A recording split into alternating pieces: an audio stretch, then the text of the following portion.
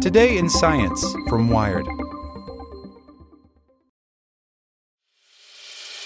As a longtime foreign correspondent, I've worked in lots of places, but nowhere as important to the world as China. I'm Jane Perlez, former Beijing bureau chief for the New York Times. Join me on my new podcast, Face Off, U.S. versus China, where I'll take you behind the scenes in the tumultuous U.S.-China relationship. Find Face Off wherever you get your podcasts. Want to learn how you can make smarter decisions with your money? Well, I've got the podcast for you. I'm Sean Piles, and I host NerdWallet's Smart Money Podcast. Our show features our team of nerds, personal finance experts in credit cards, banking, investing, and more. And they'll help you make the most of your money while cutting through the clutter and misinformation in today's world of personal finance. You'll get clarity on strategies to help you build your wealth, invest wisely, shop for financial products, and plan for major life events. Listen to NerdWallet's Smart Money Podcast wherever you get your podcasts. Today in Science from Wired. How weird bouncy cell signals can help track wildfire smoke. A hazy atmosphere makes data ricochet all over the place. Now scientists think they can use that signal to better predict severe smoke events. By Matt Simon. As massive bushfires raged across eastern Australia in January 2020, a deadly haze settled over Melbourne, an obvious signal for residents to stay indoors. Bouncing over their heads, though, was a less conspicuous signal. Cellular data was flying through the air in an odd pattern, one that scientists may be able to use to better understand and predict severe smoke events in the future. The cell signals above Melbourne were interacting with an atmospheric quirk known as a temperature inversion. Normally, you'll find warmer temperatures near the ground, where the sun is heating the surface, and cooler temperatures higher up in the atmosphere. But true to its name, a temperature inversion flips this. When a layer of smoke rolled across the city, it absorbed the sun's energy, keeping much of that radiation from heating the surface. This created a layer of hot, dry, smoky air that sat atop the cooler air at ground level. You have this double process, says Monash University atmospheric scientist Adrian Guillat, lead author of a new paper in the journal AGU Advances describing the research. You have the warming up of the layer and the fact that the ground is not being warmed as it is normally. This did weird things to the signals transmitting between the cellular antennas atop Melbourne's buildings. Guillat and his colleagues were looking specifically at antenna-to-antenna communication in the network, not at how people's mobile phones were connecting to them. Usually, when these antennas talk to each other, the signal flies more or less straight between them, but a temperature inversion creates a kind of atmospheric cap, dramatically bending the signal toward the ground. These are known as anomalous propagation conditions, meaning that a signal travels, anomalously.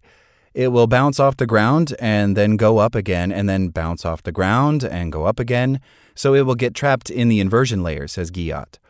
Because the signal is bouncing, the travel time between antennas is different than it would be under normal conditions, when its path is straighter. And because it's not always arriving at the same time, sometimes you have a high reception, sometimes you have a low reception, Guillat adds. And it's really clear in the signal. By looking at this cellular data, then, Guillat could identify when a temperature inversion had settled over Melbourne as Australia burned during that wildfire season. In addition to trapping those signals, the inversion layer also trapped smoke, thus creating a data record as the city's air quality became the worst in the world. In the future, Guillat thinks it could be possible to monitor those cell signals for indications about where an inversion might be forming and how severe it might be. That would give officials a better idea of how rapidly air quality might be degrading. If you have a temperature inversion, and if this inversion is strengthening, then you're more likely to have an increase in the concentration of smoke as well, says Guillat. Imagine dumping food coloring in a kiddie pool versus an Olympic pool. Even with the same amount of dye, you get darker water in the smaller body of water than the big one. The same goes for condensed smoke that's trapped in a thin layer of air near the ground compared to smoke that's diffusing more widely in an open atmosphere. Having these inversions means that the smoke doesn't get transported to higher altitude, says Rebecca Buchholz, an atmospheric chemist at the National Center for Atmospheric Research who wasn't involved in this work. So it stays close to the ground, gets highly concentrated, and there's more pollution at the ground that can impact humans. And that smoke is awful for even healthy human lungs, much less for people with pre-existing conditions like asthma. Haze from Australia's 2019 to 2020 bushfire season killed an estimated 445 people. Smoke from the massive wildfires that burned across California in August and September of 2020 may have killed up to 3,000 people, according to one estimate. The haze was so bad last September that it turned the Bay Area orange. To be clear, Guyot's paper is still very early research, and it's not meant to replace traditional methods of monitoring air quality. It's more of a possible complement to them. Satellite images can give scientists a detailed view of how a smoke plume is traveling. Modeling can predict where the smoke will end up before it even gets there. But the cellular detection method could provide additional data without having to build out new infrastructure. It's really exciting if we can actually use data from existing cellular networks to feed our forecasting models with high-resolution data to combine with satellite and weather, says atmospheric chemist Rebecca Hornbrook, who studies wildfire smoke at the National Center for Atmospheric Research, who wasn't involved in the new research. It could be really helpful. Scientists and public health officials rely on air quality instruments that take samples to precisely quantify how much particulate matter, or tiny bits of charred material, we're breathing in at ground level. But those instruments are expensive, and researchers tend to place them in urban areas where the most people are. Cellular antennas, on the other hand, are everywhere, and tapping into them is cheap. It'd be basically an extension of air quality monitoring at very low cost, with signals that are already there and just not being used, says atmospheric scientist Brett Palm, Hornbrook's colleague at the National Center for Atmospheric Research, who also wasn't involved in this new work. Monitoring these signals for indications of inversions could extend to remote areas beyond Melbourne, or elsewhere in the world where scientists haven't deployed smoke-sensing instruments. As long as the area has cellular antennas, the network is producing atmospheric data that could potentially help alert public health officials to plummeting air quality. That'd be a good call, to be sure. Like what you learned?